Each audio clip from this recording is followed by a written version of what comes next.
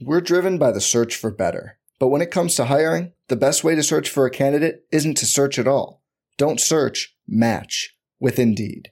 Indeed is your matching and hiring platform with over 350 million global monthly visitors, according to Indeed data, and a matching engine that helps you find quality candidates fast. Leveraging over 140 million qualifications and preferences every day, Indeed's matching engine is constantly learning from your preferences. Join more than 3.5 million businesses worldwide that use Indeed to hire great talent fast. And listeners of this show will get a $75 sponsored job credit to get your jobs more visibility at Indeed.com/Blue Wire. Just go to Indeed.com/Blue Wire right now and support our show by saying you heard about Indeed on this podcast. Indeed.com/Blue Wire. Terms and conditions apply. Need to hire? You need Indeed. Is there a difference between the mob and the mafia? I think that they are, I'm about to talk way out of my ass, but how I've always thought about it is like nationality. Like the mafia feels like the mob feels Italian. Yeah, is one's like Italian, maybe one's Irish. Hold on. I feel like there's a Chinese mafia, 3-6 mafia. Welcome to The Holy Hour, a podcast about sex, relationships, mental health, and everything in between. I'm Amelia Sampson. And I'm Liz Ball. Follow us on Instagram and TikTok at The Holy Hour. I'm on Instagram and TikTok at Amelia Sampson. And I'm on Instagram and TikTok at Liz Ball So Hard. You can also watch us on YouTube or listen ad-free on Patreon at patreon.com/theholyhour. Check out our merch at theholyhour.com and email us your spicy stories at holyhourpodcast@gmail.com. You're so far away. I know, but you know what? Touch feet. Giving the people what they want. We're touching feet right now. Yeah, this is exclusive content. Subscribe to us on Patreon if you want to see us touching feet. Maybe I'll just put this clip on Patreon. Yeah, just this. Yeah. This is for the patrons only. We're just... I feel very, like you and I are both hand holders. Mm-hmm. This feels worse. Yeah. But similar. Yes. Like I feel connected to you in this moment. Mm-hmm. Through our souls. It takes a lot of trust to touch feet. Do you get souls of our feet? Soulmates. If I weren't wearing socks, I wouldn't do this. Just so you know. Why would you? That hurts my feelings. No, I'm just kidding. It's not you. It's nothing personal. Feet freak me the fuck out. Same with Frank. He hates feet. It's so funny. I don't know. There's something about him where I'm like, okay, that's too much. Yeah. Mr. Liz.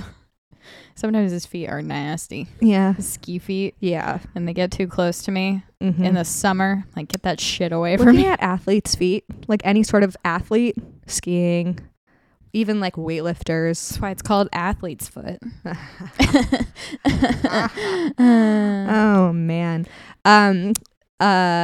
Your gift that Frank got you and Mr. Liz got delivered the other day. I can't tell you anything about it. It's really small, but he's really excited. I want to know. Well, maybe one day.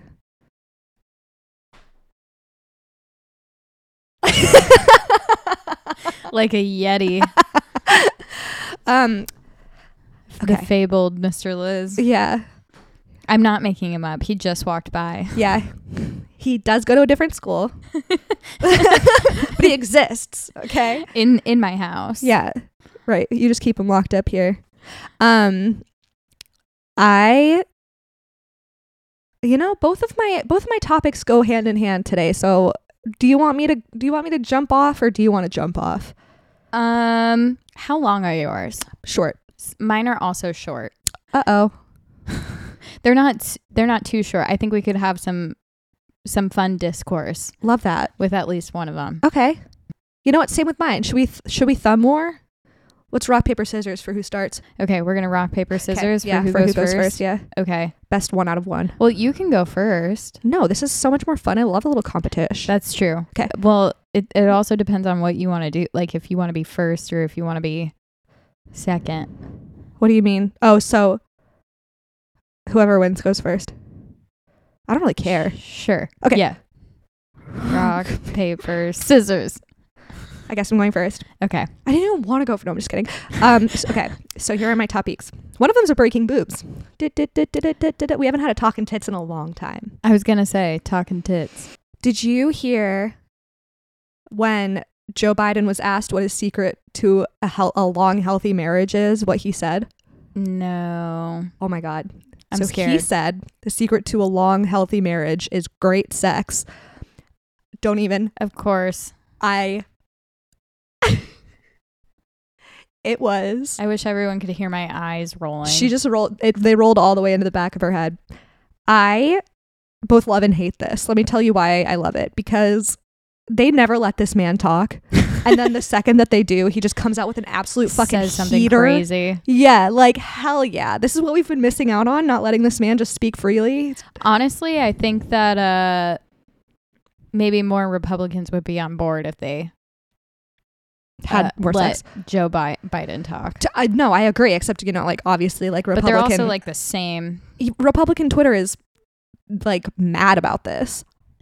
Lauren Boebert got fucking groped in the middle of a musical. Donald Trump talked about grabbing someone by the pussy. Yeah. But people are like, why are you mad about this married man having great sex with his wife? Yeah. Allegedly. Right. I mean, it's all Dr. Jill Biden. Yeah. Fuck yeah. Ben Shapiro doesn't know that women are supposed to get wet when they have sex. I like how they act like so appalled when something mild like that happens. Yep. But we'll just like stand behind the crazy stuff that Republican like politicians will say. Yeah. Or like Matt Gaetz like being like a whole predator. Yeah. Literally. Yeah. So anyway, I'm happy for Joe Biden. Mm-hmm. I'm so happy he's having good sex. That old rickety man is still clapping cheeks. I'm just honestly, I imagine both Biden and Trump are just like completely not fully there. Like, yeah, I mean, yeah, they are so old. uh-huh. They're both so old. Did you see Jon Stewart's back on the Yes. Daily Show? Did you see him talk about the age of the two of them? It's a really No, good bit. I need to see it. I'll send it I've to you. seen some of his other more recent bits. It was people were mad at Jon Stewart for calling out the age of Joe Biden, but it's like it's true. It's an issue that they're all too fucking old. Mitch McConnell I'm sorry. Yeah. dropped out today. I saw. Thank God. We still have to wait till November. Yeah, I know. Like, get this fucker out of here. He Right. looks like a turtle. I feel like he's just like a corpse being powered by like a little alien man behind his eyes. But my second topic, it's not a breaking boobs, but my best friend was staying with me this weekend. She is a psychologist, and she was saying that, you know how we've talked in the past about how healthy it is to plan sex. Mm-hmm. Now psychologists are saying the reason for that, and maybe they've been saying this all along, but now they're like teaching it too. Mm-hmm. They're saying that it's because when you're dating someone, you have like all day to like prep for like, oh, I'm going on a date tonight. Like I might have sex. Yeah. You can like mentally get into That's it. a good point. You lose that when you're living with someone. Yeah. You know, it's like, should we fuck? Which is fun sometimes. It's like, do you have Yeah. Do you have time tonight? Or? Right. Do you have 3 minutes for me to just pump one out? But when you are like, hey, should we like have sex on Thursday? It's like, okay. I can wear a wig. It's like we can pretend we don't know each other. yeah, I can see you from across the bar with my wife. We can like your vibe. Who's playing the wife? Yeah. Yeah. But I thought that was it makes so much sense. Yeah. Like, because we've talked so much about like emotional foreplay, Mm-hmm. and like that kind of goes along with that of like, Yeah, oh, it's fuck the tonight. excitement. Yeah. You know, of the potential. Yeah. And it makes so So- much sense why that would be why planning sex is like such a positive thing for couples. Mm-hmm. I just hadn't thought of it in that way, like the planning aspect of it. Yeah. Like yeah. not the planning aspect of it, like the prep aspect of it, you know? Yeah. That was interesting. I like that. Yeah. It's a good way to think of it. No, but I wanted to get your opinion on this. So a friend of a friend has been like seeing someone recently. The friend of a friend is a man, a straight man. Okay. So he just started like going on a few dates with someone, and she hasn't like split the bill or like taken turns paying. And I feel like it's like how do you navigate that? So he's like kind of annoyed that she hasn't like split the bill. So he's been paying for every date. Yeah. So I just want to know what you do. Like when you're first dating somebody, like how do you, when the bill comes, what do you do? I always take my card out. I always offer to split, especially the first few dates. I've said this in the past, but I don't want to feel like I owe someone something. Like if they pay, then I have to like go out with them again. That is exactly what I said to Mr. Liz. I was like, because Mr. Liz is the one who asked me like, how long would you wait when dating somebody before you like would split the bill or like offer to pay? And I was like, I like date one, like I'm splitting the bill because I don't want to feel like I owe you anything if I don't like you. Yeah, and I know that's not necessarily how it works, but like for real, I don't want to have any sort of like collateral. Yeah, exactly. Yeah, no. I just want to pay for my shit and you pay for your shit, and if we like each other, we could see each other again, and then eventually we can figure out who's paying for what. Totally. You know? Yeah, and I mean like there's been historically so many instances of men getting like expecting sex when they pay for dinner, and so it's just like the safe bet to just not like. But and then I was like, okay, as a man with these like, there are still these stereotypical gendered roles of like, okay, you're going on a date and the man should pay, which sure, fine, whatever. If that's what you want, that's great, but also make that clear. Yeah. But like, how do you as a man like approach that conversation then? Yeah. Because I was like, is he like pulling out his card and is like, oh no, I'll take care of it, or like I'll take care of this? Because I feel like every time I've had this sort of interaction on a date where we're paying for stuff, like it's pretty natural. It's like, oh yeah, let's just split it. Or or like, no, don't worry, I got this one. Yeah. Or you can get the next one or something. Yeah, saying something like that I think would be the way to do it. Or like, you know, like how I'm like, he's in too deep. Yeah, I mean it's been a sec now, but yeah, I feel like I also want to know what this woman does. Does she just sit there and stare at him when the bill comes? I do know. Honestly, power move. Totally. This girl's got balls. There have been one of my friends who lives on the East Coast was going on like a bunch of dates, and he really liked this girl, but she was like just expecting him to pay for everything, and it was just like such a turnoff for him at the end of the day. Like he's like, I really like her, but like I'm spending a lot of money on it. And it's like it really it turns into like this like unfair responsibility for someone when we're all just out here like trying to survive. Yeah. Well, and then it's like, okay, you both need to build your wealth. Yeah. Because if this works out, you want to be in a good financial place. Yes. Yeah, absolutely. No, like totally down the line, but also I feel like there's a way to be like, so when the bill comes, like, how do you want to do this? Do we want to just like split it down the middle? You know, say it like that. Or like, oh, let me just cover this. Or like, and then, I get this one and you get the next one. That's a good way to say it. Or like, do you want to just like, I'll just put my card down. You can Venmo me. That's my favorite line. Because now like, I'm like, how is he going to get out of this? It's very non-committal. Yeah. And I don't, listen, if you want like traditional relationship, like, and traditional gender roles in your relationship, that is totally fine. Yeah. I don't care what other people do in their relationship, but I do think that you should make it clear what your expectations are up front. Yeah. Because if you're not on the same page, if you want like a traditional gender role boyfriend who pays for everything, I think you should tell him that. Totally. Absolutely. You know? Yeah. Absolutely.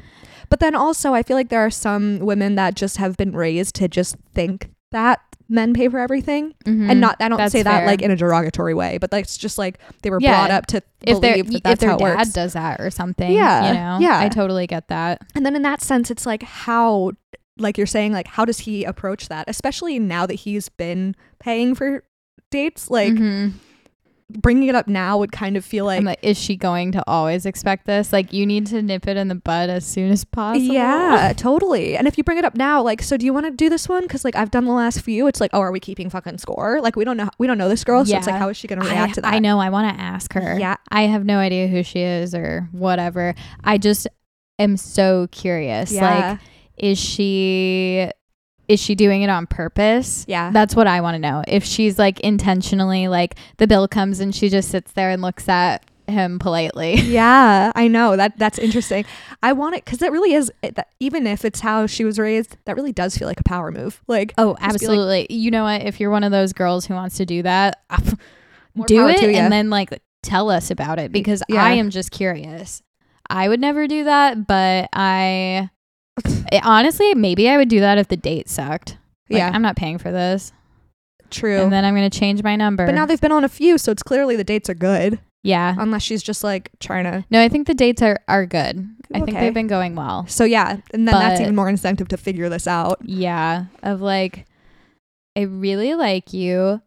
And also, I think that this should be a little bit more of a fair situation. Yeah. Yeah.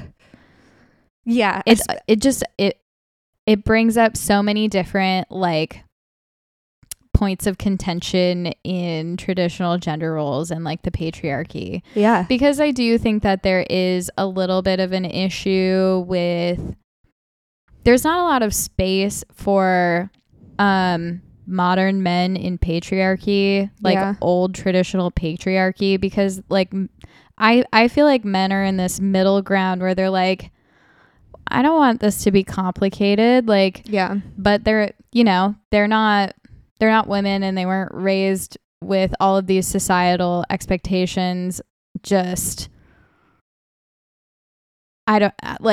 dumped on them from the day they're born, Mm-hmm. not in the same way that women are. Yeah.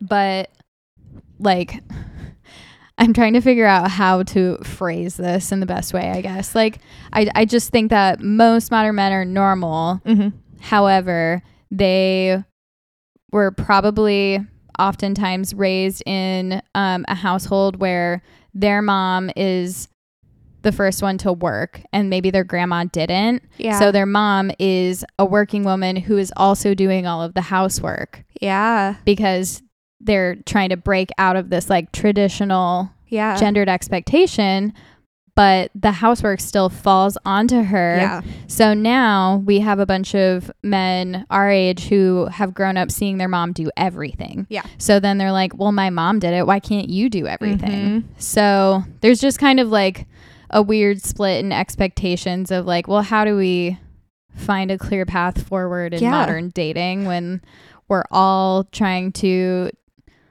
navigate gendered stereotypes? It's such a good point. I hadn't thought about it that way, how like we're like the generation before us was trying to make it all happen. Mm-hmm. That's such a good point. Yeah, they were the women who wanted it all. Yeah.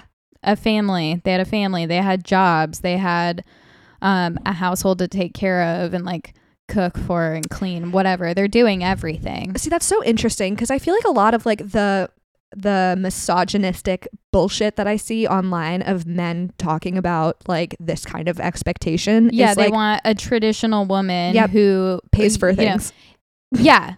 Yeah. But then is like hot. Yep. And will take care, like cook and clean and all of that. It's like it's a woman who like doesn't make more money than him, but still splits the bill on everything. Like, I don't want a woman that like, I want a woman that just like stays at home and does the housework, but also doesn't expect me to pay for everything. It's like, how does how explain that? Say that slower. Well, and like, if that's what you want, if you want a traditional relationship, then you need to be a traditional man. You need to be able to afford to support this woman's entire life. Yeah. Like her lifestyle. Go back to the factory. How? Go back to the factory. Go back to the coal mines. Jesus. If you want to be a traditional man. It's an interesting dynamic to observe. And then like on the opposite end, you see like kind of the same extreme beliefs in women, but then they're like trying to code it as feminism of like, well, men should pay for everything and also like give me entire equality and control. Yeah. You know? Yeah. And that's when I say femcel, that's what I'm Totally referencing. But an actual femcel is an incel, just a woman. Like they're like the kind of girl who's like, well, boys hate me because I'm ugly. Yeah. And every hot girl is bad and mean because I have a chip on my shoulder about it. Yep. Like men don't want a real woman these days. That's a femcel. Yeah. Yeah. Well, and then I just like, I can't remember what subreddit I was on where I was just reading like these women not having realistic expectations for how a man is. Like we're losing the plot. Yeah. We're losing the plot when we're just like a man should be and do all of these things, but he had like a whole life before you. Yeah. You know? Totally. It's like, okay, you both have your own shit you need to work through. Yes. You're not some perfect person who Prince Charming's going to walk in and like sweep you off your feet and do every single thing that you want him to do. Yeah. You know? Yes, totally. I feel like as a society, I mean, this is just like a more like broad idea rather than like this specifically, but I do feel like the wheels are kind of starting to fall off on everything. Like absolutely. It's like we were like speed training like toward something good, and then it just like got a little bit out of control and got rickety. We're driven by the search for better. But when it comes to hiring, the best way to search for a candidate isn't to search at all. Don't search, match with Indeed. Indeed is your matching and hiring platform with over 350 million global monthly visitors, according to Indeed data, and a matching engine that helps you find quality candidates fast. Leveraging over 140 million qualifications and preferences every day, Indeed's matching engine is constantly learning from your preferences. Join more than 3.5 million businesses worldwide that use Indeed to hire great talent fast. And listeners of this show will get a $75 sponsored job credit to get your jobs more visibility at Indeed.com/Blue Wire. Just go to Indeed.com/Blue Wire right now and support our show by saying you heard about Indeed on this podcast. Indeed.com/Blue Wire. Terms and conditions apply. Need to hire? You need Indeed. The other thing that is, I don't know if it's like a complaint necessarily, but did you ever listen to Anna Faris's podcast Unqualified? No. So it has changed a lot. When I first started listening to it in 2016, it was so different. It was very like comedy focused, and now it's very like self-improvement focused. Wow.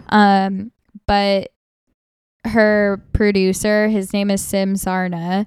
I just remember his name, but sometimes like, so she'd have a guest on, like a celebrity guest, and then they do like improv and play games and whatever. And Sim would screen people to give advice to, like relationship and dating advice. And that's why it's called Unqualified, because she's unqualified to give this advice. That's funny. And before, like, so Anna doesn't know what the situation she's going to be giving advice on is. And Sim would like set up the call, and then he'd be like, you're going to be talking to this person and they're having like this problem in their relationship. And then Anna would be like, how old is she? And then Sim would always say like something between like 22 and like 26. And I remember hearing like Anna being like, I told you to not fucking pick these like young people. And then he's like, no, it'll be fine. And I was like 26 at the time. So I'm like, no, like they're serious. Like they need your help or your advice. And now that I'm 32, I'm like, no, yeah, I totally understand where she's coming from, because I would be like, babe, you're 24. Yeah. Break up with this guy. Yeah. Like right. shit's already not going well and you're 24 and it's been like 3 months. Nar. That was my foot. I didn't fart. I thought it was your stomach. Oh. Yeah, if somebody would have just like smacked me upside the head when I was 24, I would have like really saved myself a world of hurt in a relationship. I saw a TikTok of this woman saying, she's like, I don't think your soulmate is going to be the guy that all your friends and family hate. Yeah, real. And it's so fucking true. Like, if you think like about like the idea of a soulmate, is it going to be someone that all your friends and family are like, this guy? Please. We are just like holding our breath, waiting for you guys to break up. Yeah. You know? Mm-hmm. I wish someone had just sat me down and said that to me, because it doesn't need to be some complicated thing. No, but also you have to be so willing to hear it at that age too. Like, I dated some really questionable creatures, you know? And I was like so sure about like 75% of them. And looking back on it, I'm like, I was dickmatized a lot of the time. But B, like, I wasn't in a place where somebody could sit me down and just be like, hey, don't fuck around with this person. This is not worth your time. If somebody would have said that to me, I'd be like, no, it's fine. You don't know them like I know them. Well, if they sat you down and said like, I don't think your soulmate is going to be the guy that all your friends and family hate. I thought that my soulmate was someone that all my friends and family hated for like a long time in like right after college. If they said it that directly, would you still be in denial? I think so. I think that I wasn't ready to hear it at that age is the issue. Fair enough. But now looking back, I look at myself then and I'm like, hello? No, like, I think honestly, at any given point in time, if someone had been like, all your friends and family hate this guy. Yeah. Do you really think your soulmate is someone that your friends and family hate? I would be like, no, you're right. Yeah. See, it's just, I've had so many friends that have like, I haven't liked their boyfriend, but they've loved them so much that I'm just like, you know, I'm just going to keep it to myself because they can't hear this right now. And then when they get out of the relationship, they're like, oh, nobody liked him. Why didn't anyone tell me? And it's like, that wouldn't have changed anything. That's why nobody told you. Because then it just causes a rift. Mm-hmm. Yeah. And you want to be able to like be supportive of your friend without making them feel alienated. I do think every woman on the face of the planet has had a friend where you're like, I fucking hate their boyfriend. Yeah. Yep. Kick him to the curb. A couple of weeks ago, but like my friends just all went through this renaissance, like this month of just like breaking up with just the worst dudes. Like so many of them went through breakups. We love to see it. It was the best. I'm like, yes, this is all I've wanted. But it was like they wouldn't have been able to receive that kind of information at the time. But it's so obvious from the outside. And I look back on some of the people that I dated. I'm just like, what the fuck? What was I in heat for like years? Like what was wrong with me? When people, I don't know if this happened to you, but when you and your ex broke up, was everyone like, yeah, we didn't like him? Or no, because they didn't like, so what had happened was they liked him and then he cheated on me and then we got back together and he like went through the whole, like everyone hated him when we got back together, obviously. He went on this whole apology tour of like making it right with everyone and then they all loved him and then we broke up again and then everyone was like, God fucking damn it, he bamboozled us, did this shit again. Yeah, because I mean he's not a bad guy. I mean he did really bad things, but he did kind of like make himself a better person at the end of the day. Like he did the work. It's definitely easy to want to like vilify your ex, but I think as you heal and get older in general, you're like, yeah, we were both fucking idiots because we were young, and they, you know, they did do these things that go against my values and really hurt me, but hurt people totally. And the opposite of hurt people is healed people heal people. I've never heard that. I heard it on TikTok and they might have said something else, but it's true. Healed people help heal other people. It's true. It's like my little support group, a garden of flowers picking themselves. Yeah. Join us on Discord. I'm trying to move off of Facebook. Everyone should try and move off of Facebook. I am amazed at how many people are still posting on Facebook. Like, oh yeah. I'll log on just like to find something. I'll log on because I'll log on when I'm bored. Yeah. Just to see what weird shit the weirdest person I haven't talked to since high school is posting. Yeah, absolutely. You know? Yep. or just someone you met once in college and you're like, who the fuck is this? Yeah, there are so many people I have on Facebook that I'm like, how do I know this? Met we have like one a time. mutual friend that doesn't make any sense. Yeah. Yes. Yeah. It's so bizarre. You're like, oh. Was I just adding everyone? Did we go to college together? Yeah. Or if it's like a woman who got married and you don't recognize their last name, you're like, oh yeah, who is this? And you go through their relatives to see if one of the relatives' last name stands out. Oh, Facebook. Oh, Zuckerberg. Zuck. What was your second topic? That was it. Oh. Was the Anna Faris thing. Oh. Wow. We really like ran a gamut there. Yeah. I love that. Yeah. Let me see if I have any other quick little notes. I have a debate that I want to ask you about. It's like pretty old. It's like 10 years old, but I was just talking to Frank about it. Stephen A. Smith, the sports guy, the like face of ESPN basically, he said he got in some hot water when that football player, I think Ray Rice, knocked his girlfriend out in an elevator. Do you remember that? No. It was bad. It was like, it was on video. He just like decked her and then he dragged her out of the elevator. What the fuck? And Stephen A. Smith, it was really fucked up, and how the NFL responded to it was really inappropriate, but that's neither here nor there. Just that's a deep well. But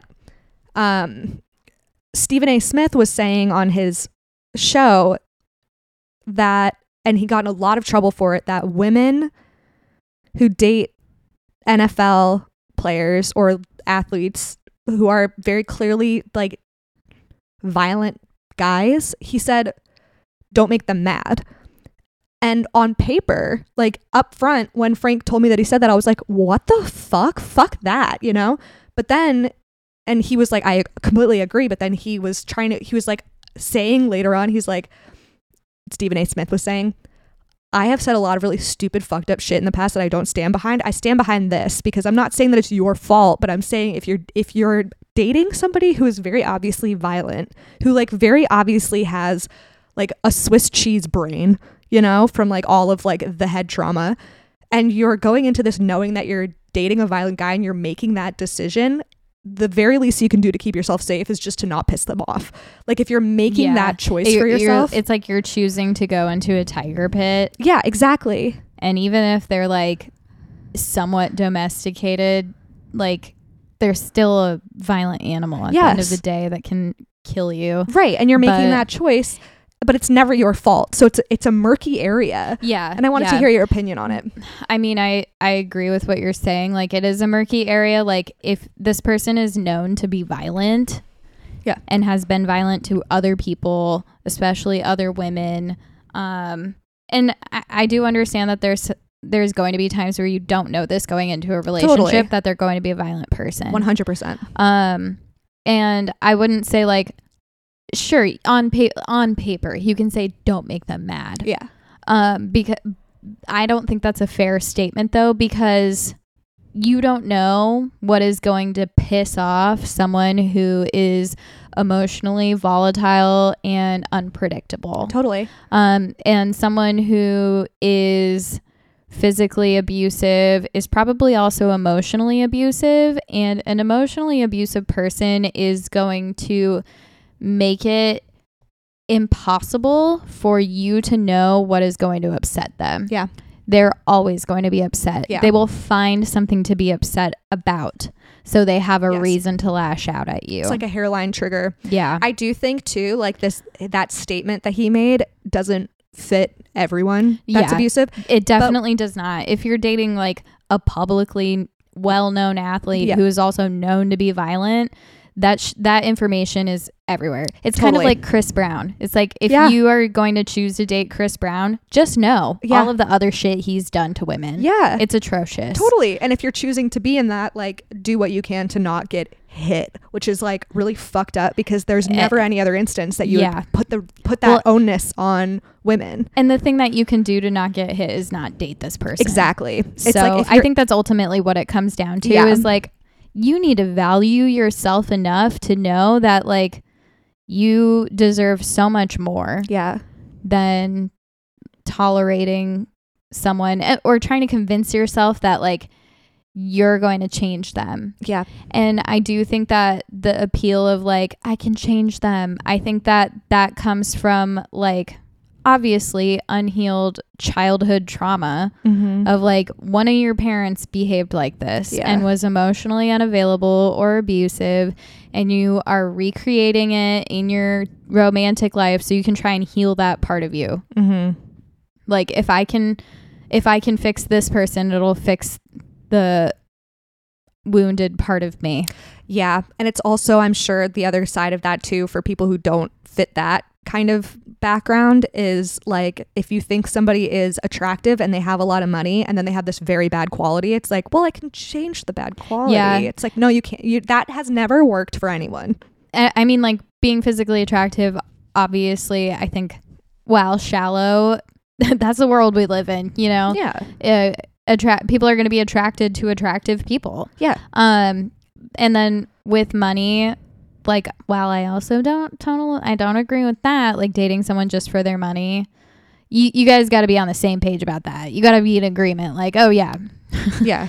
You are also dating me for my money, because it is a resource and a source of protection. Totally. And I mean, back to the tradition theme, like women they weren't legally allowed to have their own bank account until like the early 70s, which is insane. And I think their husband still had to sign for them. Yes. Yeah. Yeah. They had to sign to say, well, in the 60s is when that law initially passed that women could have their own bank account, but their husband had to sign that they were allowed to have their own bank account.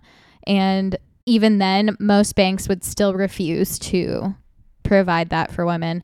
So in the scheme of history, like, we don't have a lot of financial experience with financial independence. Yeah. So like having a reliable source of income does offer a form of safety and protection. Yeah. But anyways, if we had our own money, they figure we wouldn't need them. And that's scary. Yeah. And we don't. We don't. They're in the find out phase. We want you. And some of you are unwantable. And that is a personal problem. Focus on being more wantable, and maybe somebody will want you. But that doesn't go for everyone. That just goes for you fucking dickheads. Nobody that listens to this is a dickhead, but maybe it'll reach someone. Yeah. Show this clip to someone who needs to hear it. Look me in the eyes. Someone you want to start a fight with. Be more wantable. Yeah. But I feel like I also need to add a contingency to this conversation of like, abuse is not gonna be something obvious and upfront, especially like physical abuse. By the time a lot of women are in that position, they're already like, they're not just like staying there and tolerating physical abuse. Totally. They've been manipulated and gaslit, and they are doubting their own reality. They could also be like, you know, financially held hostage in this relationship. Yeah. There's a lot of different dynamics. So I just didn't want to seem like dismissive of like, this is really straightforward. No, 100%. No, this is 100. Like, the discussion that we're having is 100% around like people that are very well known to be like really toxic, abusive people. If you're going to throw yourself into that lion pit, like, then you have to protect yourself. You just have to. That's also why I think, you know, it should be a regular thing to do background checks on someone you don't know that you're maybe like going on a date with or starting to date. Yeah. A lot of information's public. Yeah. Or just like make it legal to like tar and feather abusers. Yeah. Like, fill their shoes with concrete and sink them to the bottom of the Hudson, you know? That's what the mafia should do. I mean, I'd pay for that, you know? I'm not saying for legal reasons. I'm Give not our saying taxes to the mafia. We basically are at the end of the day. I feel like the mafia has better values than the American government. I just watched the most interesting fucking documentary about the mob called Get Gotti. Is there a difference between the mob and the mafia? I think that they are I'm about to talk way out of my ass, but how I've always thought about it is like nationality. Like the mafia feels like the mob feels Italian. Yeah, is one's like Italian, maybe one's Irish. Hold on. I feel like there's a Chinese mafia, 3-6 mafia. Is there a difference between the mob and the mafia? I'm gonna get a fight night. I'm so hyped. All this mob and mafia talk is getting the cats riled up. Mm-hmm.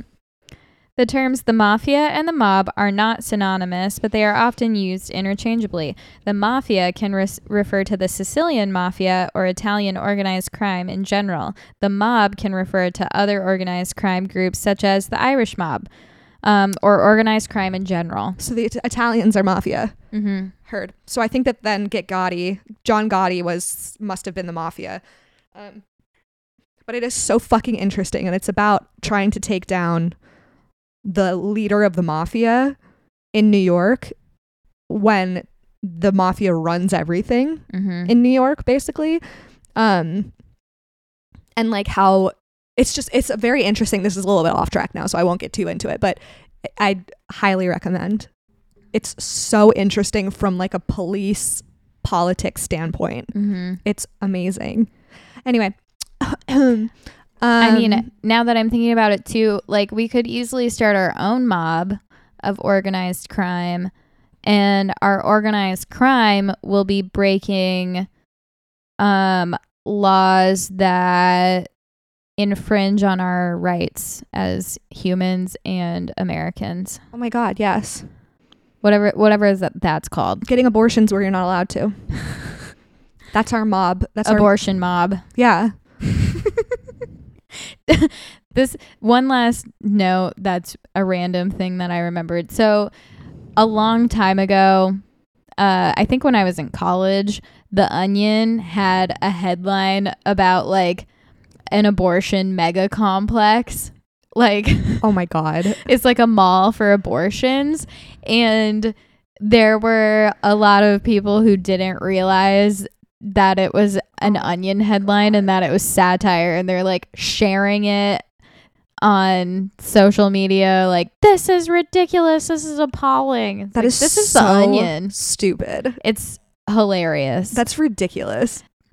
So we got a really nice well, we've gotten several emails from you guys. It was a poppin' week in our inbox. Please keep it coming. We love hearing from y'all. Yes. And honestly, it does give us some really helpful content for you guys because the podcast is for you. Yeah. As much as it is also for us to hear the sound of our own voices. Yeah.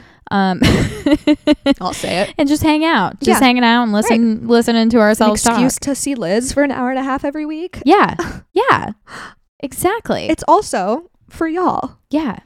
So when you guys do write in, we seriously love it. But we got this very interesting email from someone as a follow-up to my IUD investigation in history. So the headline says, "The Dalkin Shield killed my aunt." And that's what this email is going to be about.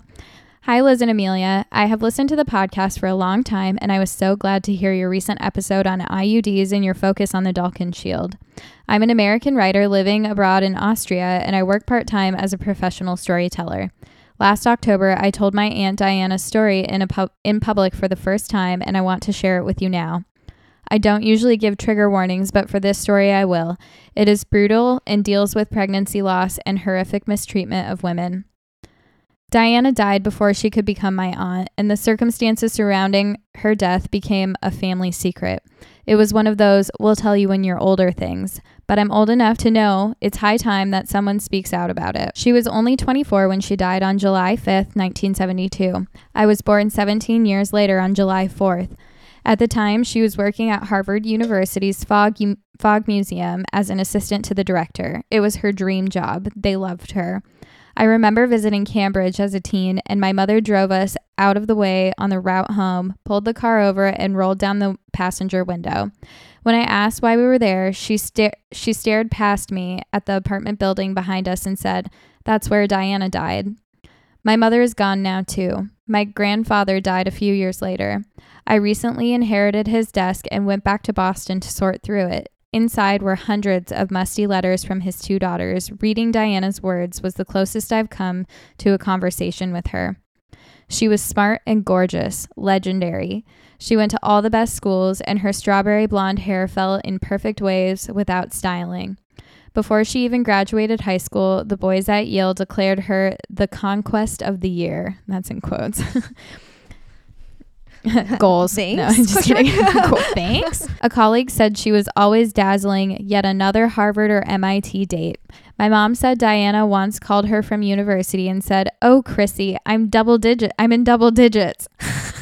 Probably for dates. Fuck yeah. Reading her letters, poems, and journal entries, I saw we had a lot in common. I wish I had 10% of her looks, but I think I have something of her mind. Pretty sure she had undiagnosed ADHD and also possibly celiac disease like me. And we were both shameless flirts. Now, I've only dazzled the occasional Harvard grad, and mostly women, but Diana had a wild streak in her that she'd have recognized in her niece. At the time of her death, she was living in sin with a man she couldn't marry. He was Jewish, she was Catholic. His family wouldn't stand for it. For birth control, Diana was fitted with an IUD called the Dalkin Shield. Now, some people know that name already, especially after your last episode, but 50 years on, the story has mostly been forgotten. The Dalkin Shield was a cervical clamp with a flawed design that allowed the wire to transmit bacteria from the vaginal canal directly into the uterus. It caused extreme pelvic infections, horrific pain, and on top of that, it wasn't very effective at preventing pregnancy. If wearers got pregnant, it caused spontaneous septic miscarriage and dramatically increased the chance of ectopic pregnancy, which occurs when the fetus begins to develop outside of the uterus, whether the fallopian tube or in the cervix, which is what happened to Diana. She knew she was pregnant. She knew her body, but the doctors didn't believe her. Silly woman, we put an IUD. It would be impossible. The urine test, extremely unreliable back then, was negative, and they declined to do a blood test. This was at Harvard University, by the way. Christ. So they sent her home, where she bled out in her bathtub. Now, my sister and I remember this part differently. I remember Diana died in the bath. My sister recalls that she died in the ambulance. Either way, she was gone before anyone could help her, even the Harvard-trained doctors across the street. We both remember this. They had to wash her blood from every wall in the bathroom. Jesus. It's hard to imagine now, but in 1972, the thought of how she died was a great scandal, with much of the blame falling on Diana. The family kept the details of her death quiet to protect her reputation and were further silenced by the lawsuits they filed. But anyone that lawyers can come after is dead now, and the horrors of the Dalkin Shield are public knowledge. The class action lawsuit filed a few years after was one of the largest in history. Over 200,000 injuries were cited and 17 deaths. Diana was one of those. Wow. With the lawsuit settlements, the family donated 3 art pieces to the Fogg Museum in her name. As the direct result of that case, in 1976, the FDA began mandating testing of all medical devices. So things have changed, but not enough. The company continued selling the device in Australia into the 80s, and countless more were hurt. 3 years ago, I was sleeping with a guy and the condom broke. I called my Austrian gynecologist for an emergency appointment. Because of a health condition, I can't take hormonal birth control or the morning after pill anymore. So my only option for emergency contraception was to be fitted with a copper IUD. Because it was a Friday afternoon, the procedure was performed without pain medication or cervical dilation because the doctor didn't have time to wait for the medicine to start working. The procedure was so painful I screamed and began shaking uncontrollably so hard that the soreness of my muscles took longer to heal than the IUD pain did. Oh, and the device cost 600 euros because while medical care is affordable and fantastic in Austria, especially compared to the US, birth control isn't covered in Austria. And no, the guy did not offer to help. Of course. That's so fucked. It is a constant struggle for women that our doctors do not believe us about our bodies or our pain, and the results can prove deadly. The problem is even worse for Black women, who are almost 3 times more likely to die from complications of childbirth. Studies show doctors estimate IUD insertion to be half as painful as patients report. I cannot change much in this world. I cannot bring Diana back, but I have made it my vendetta that it should be illegal to perform this procedure without offering pain management. My unhinged dream is to create a website called the Diana Network where doctors and medical professionals like gynecologists can sign a pledge not to insert an IUD without offering pain management to their patients. Patients could choose to visit these providers instead. In the long term, I hope to advocate for policy change. I have no idea if this is possible, but my partner is a programmer and I am very good at being annoying. Same. And I have some part of Diana's intelligence mixed with my mother's creativity. What I need is support or someone with a better idea. If you share this and a listener contacts you, please put them in touch with me. Maybe we can do something. When I told this story on stage, I had been bleeding uncontrollably for months. I took countless pregnancy tests, terrified history was repeating. I ended up in the emergency room for the bleeding on Thanksgiving. I had the IUD removed, and months later, things are beginning to return to normal for me. I understand the story was brutal, but I would like to end with 2 bittersweet victories. Here is one. My IUD came with a card listing the device number in case of recalls, and a card you can carry in your wallet in case of an emergency. That card exists because of the EU's response to the FDA's regulations. It exists because of Diana's death. When my grandfather cleaned out Diana's apartment, he took her wallet and hid it in his desk, where I found it last year while visiting the Boston area to sort through my inheritance items from him and my mother. Inside were small details of a life cut too short. Her Harvard parking pass, her Coop card, a snipping of a Latin song, brutally, a reminder for a doctor's appointment on July 6th, the day after she died. Visiting home with my partner, we brought Diana's wallet to Harvard Fogg Museum and asked about the art donated in her honor, but were turned away after learning the pieces were buried in the archive, collecting dust with her memory. Walking through Harvard Square, we purchased a baby-sized Letterman jacket in the Harvard shop. It was a gift for a friend's son, not for us, but the question of when it would be for us, when I would have a baby, hung in the crisp fall air. At the register, the cashier offered a student discount if we had ID. I put on a cheeky smile and asked, "How recent does it have to be?" "Why, are you alumni?" she said. I pulled out Diana's 51-year-old Coop card and told a light version of the story. "Oh, that definitely works," she said. And while the 25% off doesn't count for much, it meant that 51 years later, Diana's story was still alive at Harvard, and that's priceless. Thank you for your episode and for reading this novel-length letter and for your episode. Love, the listener. I don't want to say their name. Of course. But she did include some pictures of Diana, her wallet, and a short clip of the story when she told it on stage last year in Vienna. But this is really awesome that she shared this with us. Yeah, that's amazing. So here are some of the pictures. Oh, wow. Oh, she really was beautiful. It's like, it's so... I love these photos of her. Lana Del Rey is quaking. Yeah. Lana Del Rey has been really quiet since this story dropped. Thank you so much for sharing this. It's wild because it's already devastating to know that this happened, but to hear like a story of somebody that was directly affected by it really drives it home. I mean, Diana is one of the 17 reported deaths, and the fact that, you know, someone who is related to her listened to this podcast, I think is pretty incredible. Yeah, it is. It really is. And I don't know why I'm getting emotional. No, it's emotional. Sorry. No, it's okay. Give me a second. Okay. I was not expecting. I almost started crying while reading it. Yeah. Ooh, okay.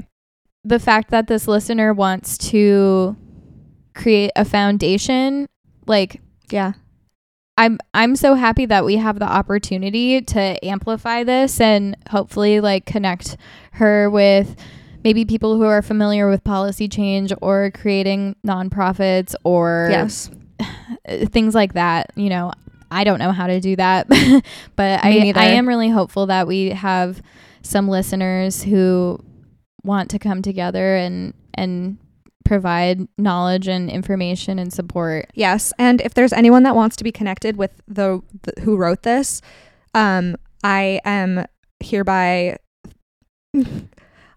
I promise I will check my messages. I normally don't, but this is a reason for me to start to. We would love to connect, y'all. So message me or Liz or both of us, or the podcast Instagram.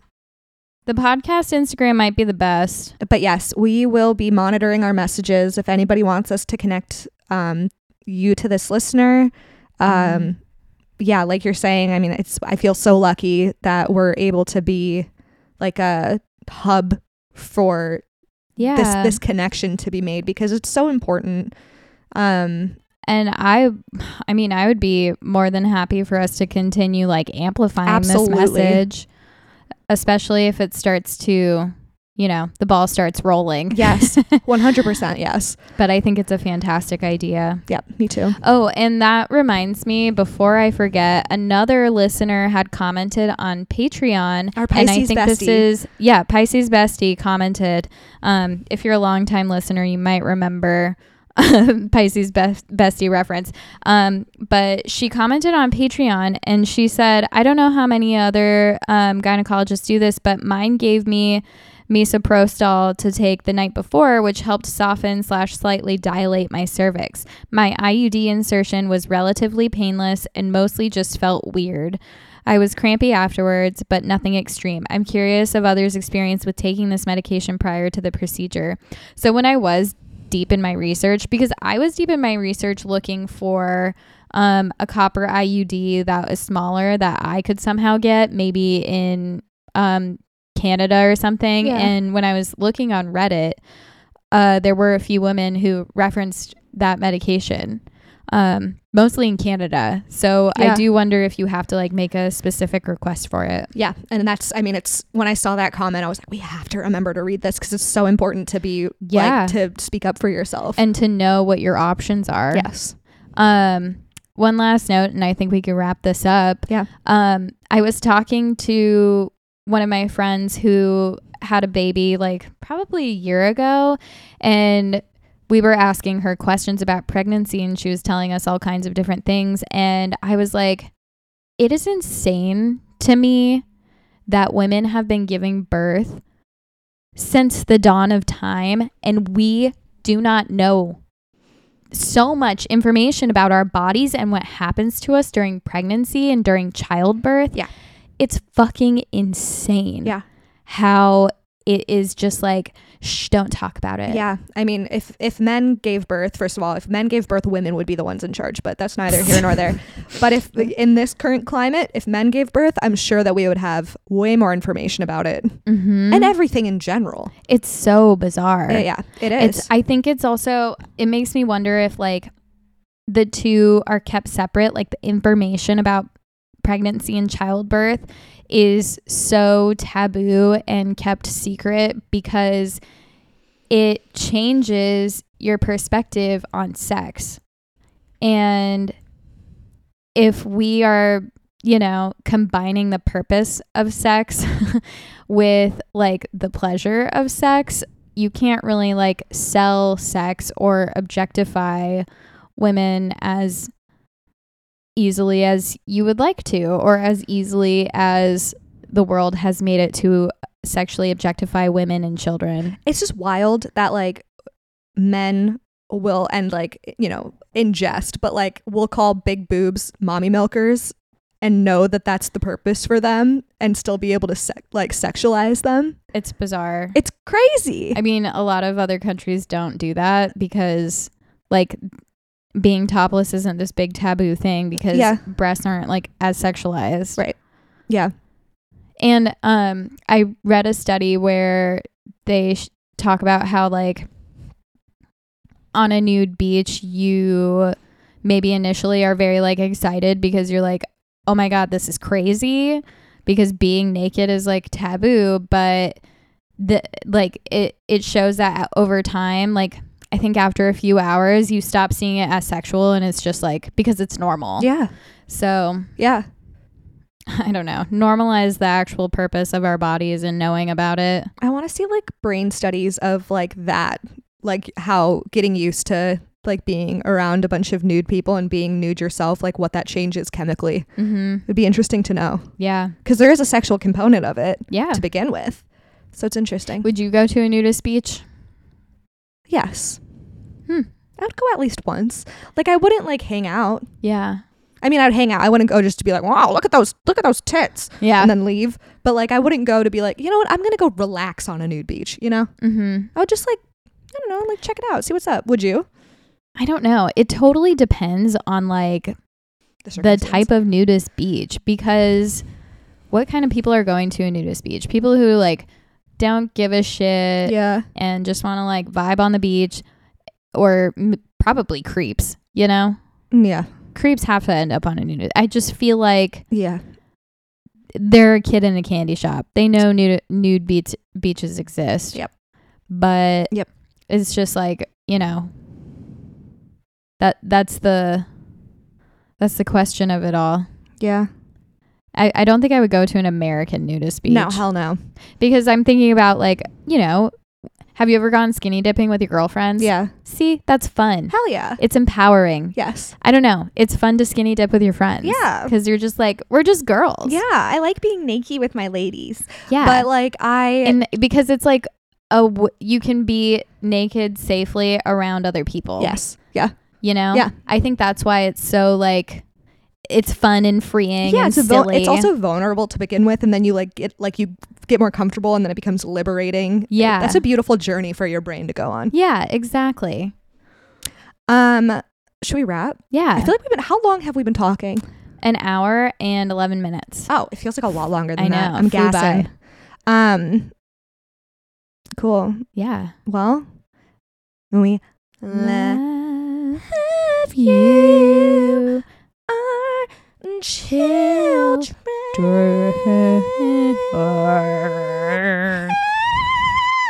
You go the highest and I go the lowest. Yeah, it's beautiful. My low is not low enough. Two sides of the same coin, baby. That was pretty low. Thank you. Fuck. I've been working on it. It shows. Bye. Bye.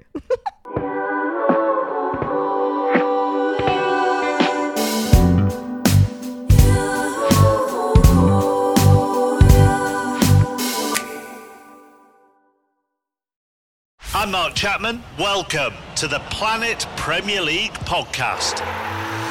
Each week, Cesc Fabregas, Nader Manua and myself talk all things Premier League. As a player, you don't have time to talk. No. You don't have time to make a plan. You just need to deal with wave after wave after wave. We watched Coach Carter and he said, afterwards, the game's just about doing this for your teammates. And I remember looking around halfway through the film and half the squad was asleep. Planet Premier League. Listen wherever you get your podcasts.